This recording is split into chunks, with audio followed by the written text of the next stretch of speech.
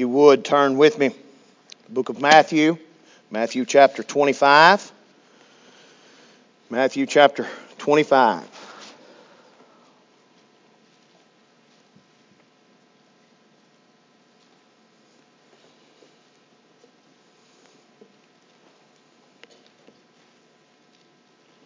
Starting there in verse 1 of Matthew chapter 25, verse 1. Then shall the kingdom of heaven be likened unto 10 virgins, which took their lamps and went forth to meet the bridegroom. And 5 of them were wise, and 5 were foolish. And that were foolish took their lamps, and took no oil with them. But the wise took oil in their vessel with their lamps. While the bridegroom tarried, they all slumbered and slept.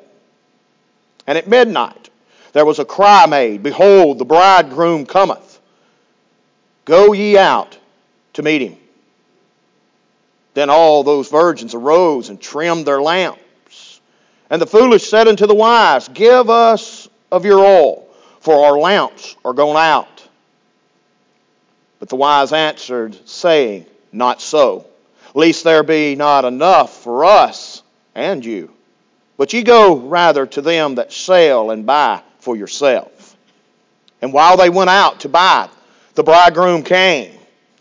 And they that were ready went in with him to the marriage, and the door was shut. Afterward came also other virgins, saying, Lord, Lord, open to us. But he answered and said, Verily I say unto you, I know you not. Watch therefore, for you know neither the day nor the hour wherein the Son of Man cometh. Dear Heavenly Father, we come to you this morning, and Lord, I confess to you that I sinned against you, that I have failed you. Lord, with my sins confessed, I know what your word has said and what you've promised, that I'm able to come straight to the throne room. And Lord, I pray this morning that I would not fail you.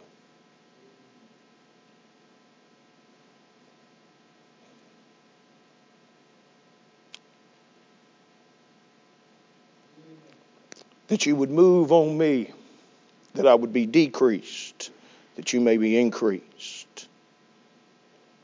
Lord, I pray for the moving and the anointing of the Holy Spirit upon me. I pray for your authority and your power that I may preach this morning. So Lord, you move on us. You move in our midst. I pray that Satan be barred from this place in the name of Jesus Christ. I pray that I would be shielded. I would be protected behind the cross this morning. That you would be exalted. I pray that the Holy Spirit would move in such a great and mighty way that we couldn't even imagine. We don't even know how to ask for it. And that's what I ask for, something that's beyond my imagination. You move as you see fit. Lord, I pray today that I would preach as if this were my last sermon. And those who receive it would receive it as it could be their last to ever hear. You give us that heart. It's in Jesus Christ's name I ask it. Amen. Are you standing ready?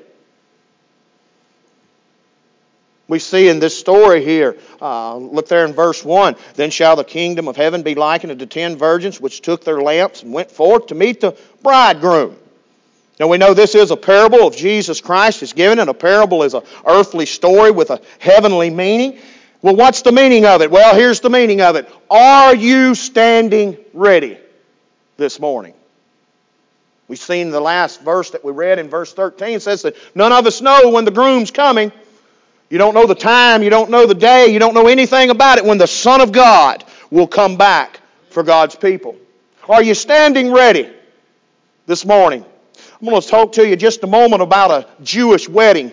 When there's a marriage been arranged, when a marriage is arranged between a man and a woman, the custom of Jews was given to them by God, so it's always going to represent God. The Jews have not a custom that doesn't show you Jesus Christ or God the Father if they don't have one, because they're God's chosen people.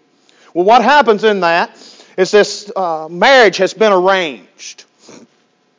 And what happens is the father of the bridegroom says, son, I need you to start building on my home. Usually it's an apartment built upon the home of the fathers. And he starts building. Well, what happens in that, since there's no cell phones, there's no way to any communication, see, this bride, she hears that building taking place. She knows that there's a building going on. She knows that the bridegroom is preparing a home for them. And he continues to build. He continues to build. And it's not how long the groom decides to build. It's actually on the father tells the groom it's time to go get your bride.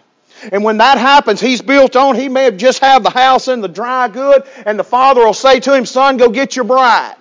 And she's got all of her bags packed. She's waiting.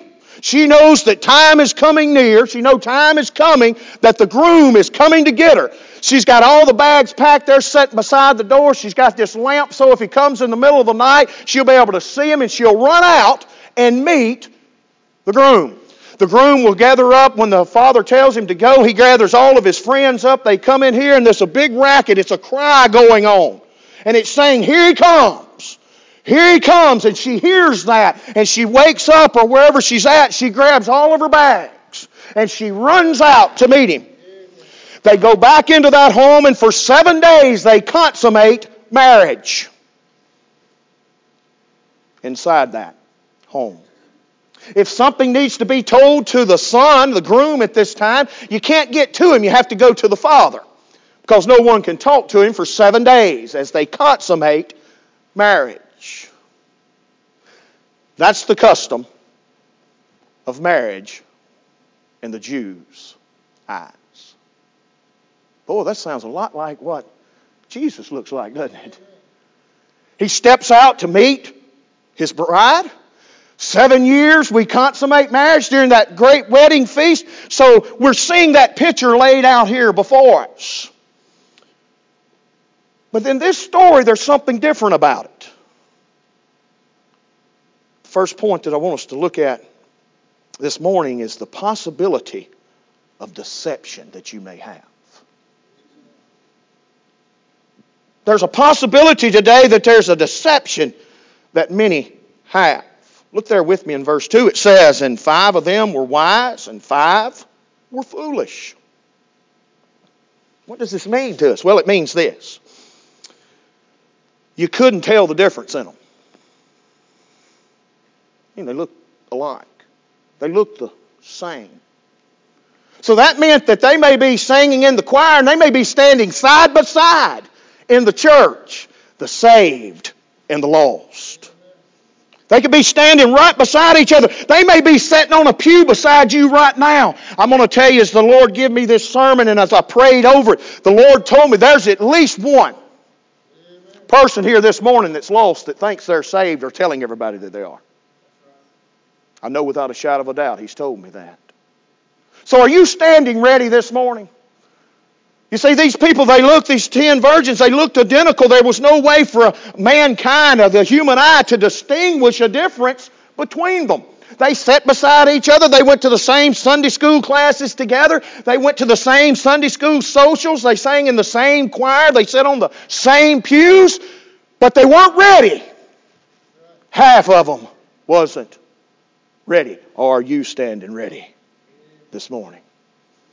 You see, you couldn't tell a difference.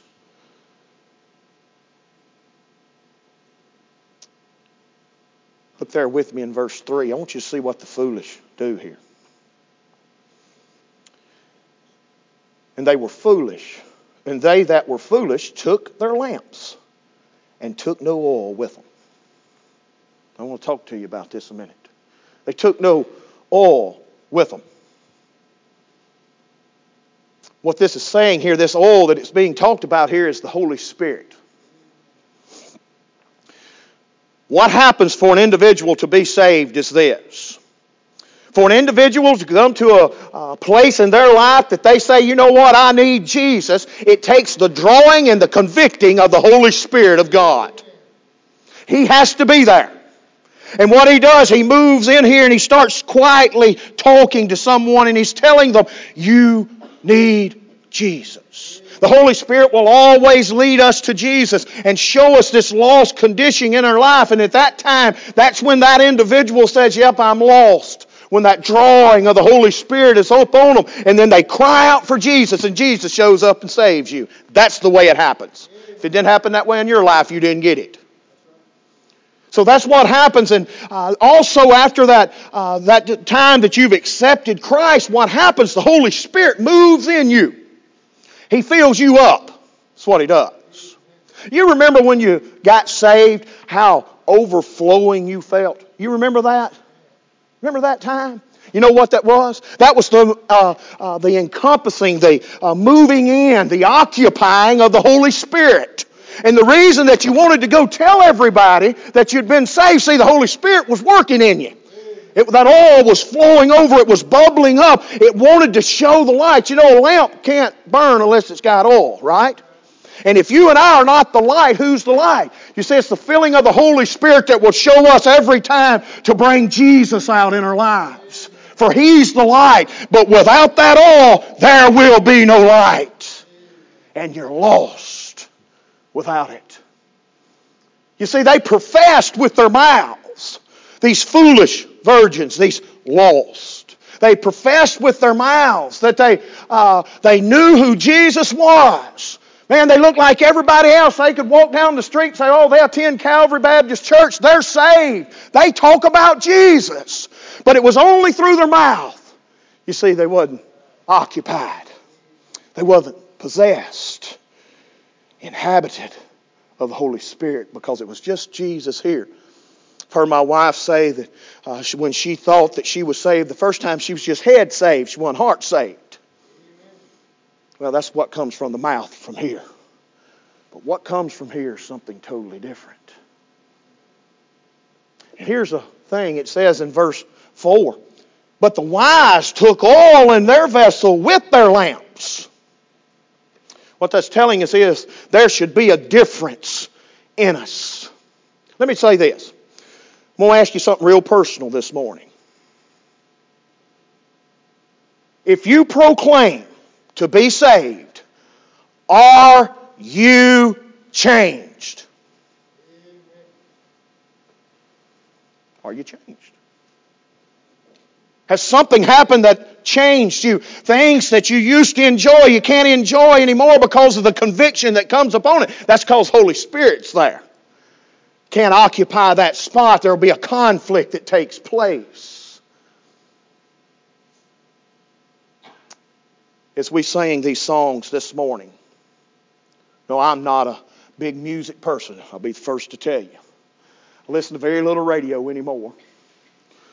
Someone done Miss Alan and Haley's wedding yesterday, and they said, well, you're going to go into this song. I didn't have a clue what song that was. I've not heard anything new. So if I'm going to listen to something, it's going to be from the 80s. Just going to be honest with you. But yet I look at all these singers, country music. And then I hear things from the church. And I'm going to give you this example. I want you to get this. We'll say to the worship leader, man, I've never heard that song before. No one there knew it.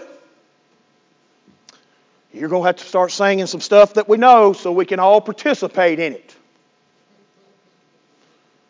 But Kenny Chesney get a song that you never heard and you run to Walmart to see if you can get the CD so you can listen to it more.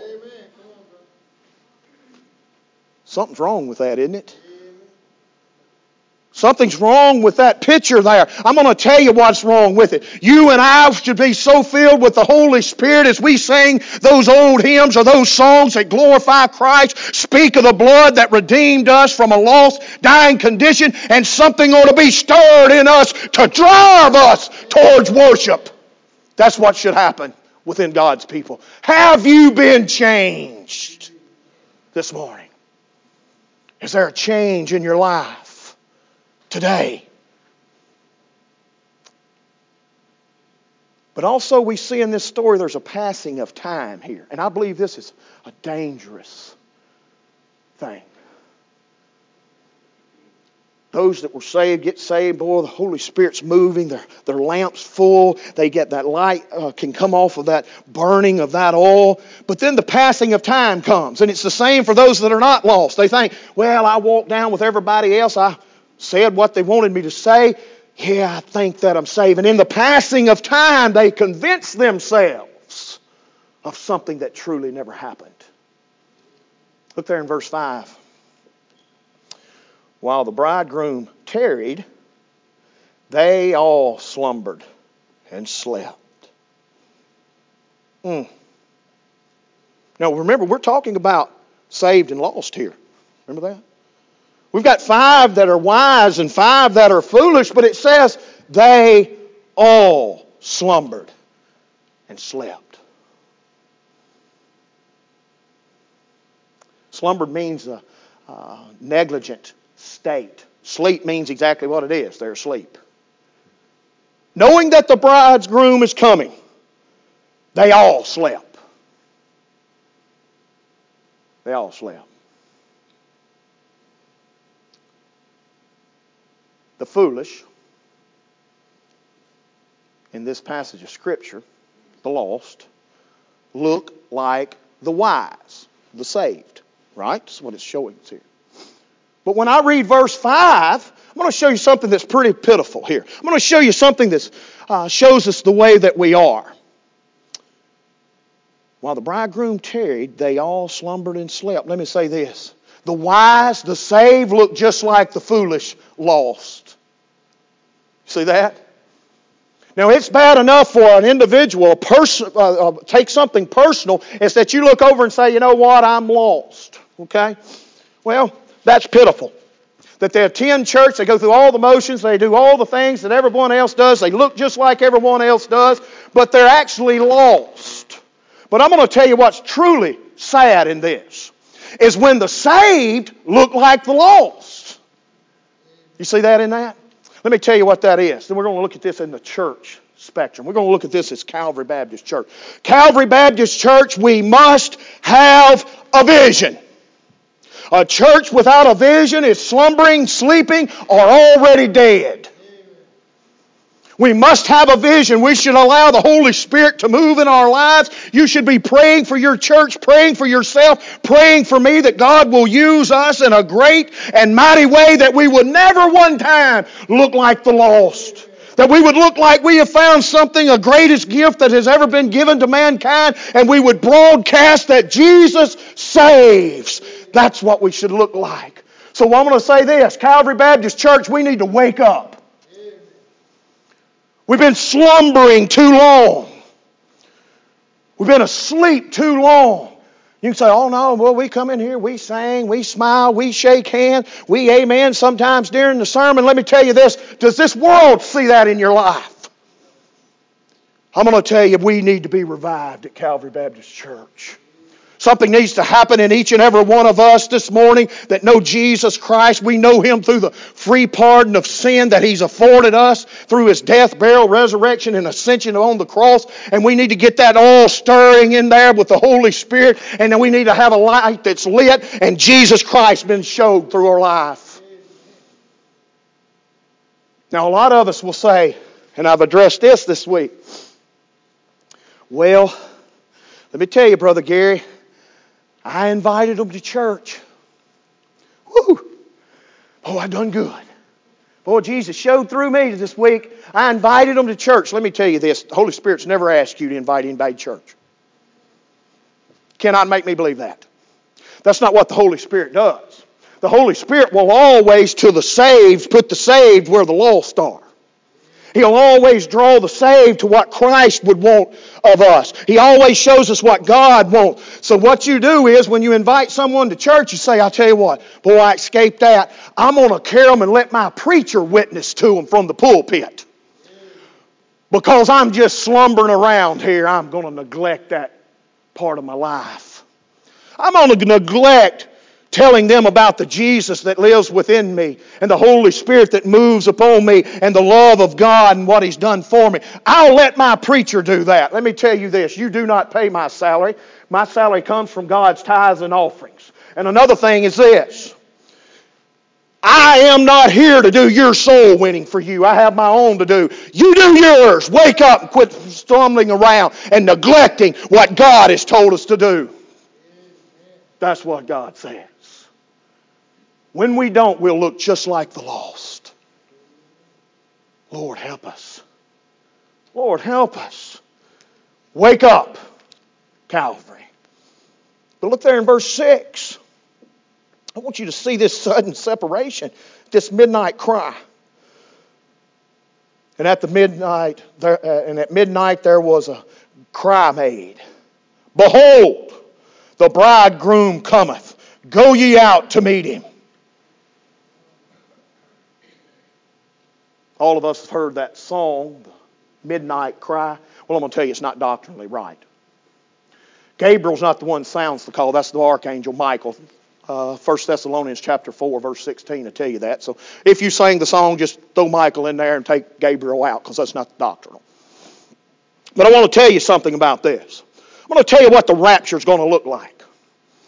What I know of the rapture through the reading and the studying of God's Word and God's Holy Spirit as He's moved in my life, revealing to me what the rapture is going to look like. Well, the Word of God says that there's going to be a trumpet sound. It's going to be a time of victory. And if it happens today, this old hard, dried up ground in South Arkansas is going to crumble up as God's Son, Jesus Christ, steps out to get God's people. And the dead in Christ are going to come from the grave to be reunited with the soul. That's going to happen. But then, as that's going on, as soon as those bodies come from that grave to be reunited with their soul and that body be made perfect, those who remain shall be caught up in the air. If there's a pilot on a plane today, and he knows Jesus Christ is his Lord and Savior, and when Jesus shows up, he's leaving the cockpit, you better hope the co-pilot's on there if you're not standing ready.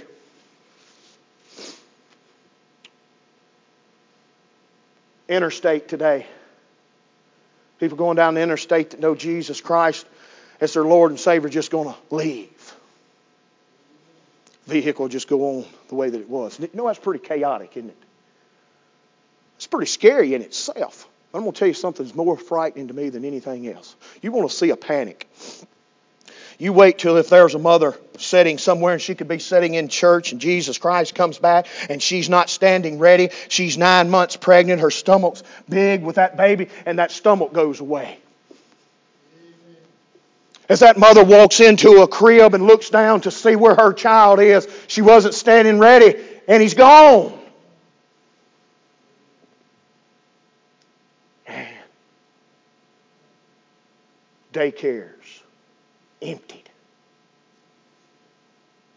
Classrooms gone. Are you standing ready? Well, there's a price of neglect. There's a price of neglect. Look there in verse 8 with me. And the foolish said unto the wise, give us of your oil, for our lamps are gone out. Well, I'm going to tell you this. You can't borrow this oil. The oil that's given here has nothing actually to do with you except your repentance and your calling upon the name of the Lord. That's all it has. You can't give it away. You can't lose it, and you can't get it outside Jesus Christ. You can't borrow this oil. See, they thought somewhere, these foolish thought, well, you know what? My mama was saved, so I should be able to borrow it. Boy, my daddy was a good man. I should be able to borrow it somewhere. Man, I was raised in a Christian home. That should account for something. I'll just borrow someone else's oil. No, you won't. No, you won't. This oil that is given to you is the Holy Spirit that has come into your life after accepting Jesus Christ as your Lord and Savior. You can't borrow it, and you can't buy it, and you can't lose it. It's God-given. And then in verse 10, the price of this neglect, when they thought, well, we can't borrow it, what are we going to have to do? So they tell them to just go out, go buy some. Just go buy you some. Go get you some and bring it back. But by the time they got back, look what happened in verse 10. And while they went to buy, the bridegroom came, and they were that were already went with him to the marriage, and the door was shut. They get back, the door's shut.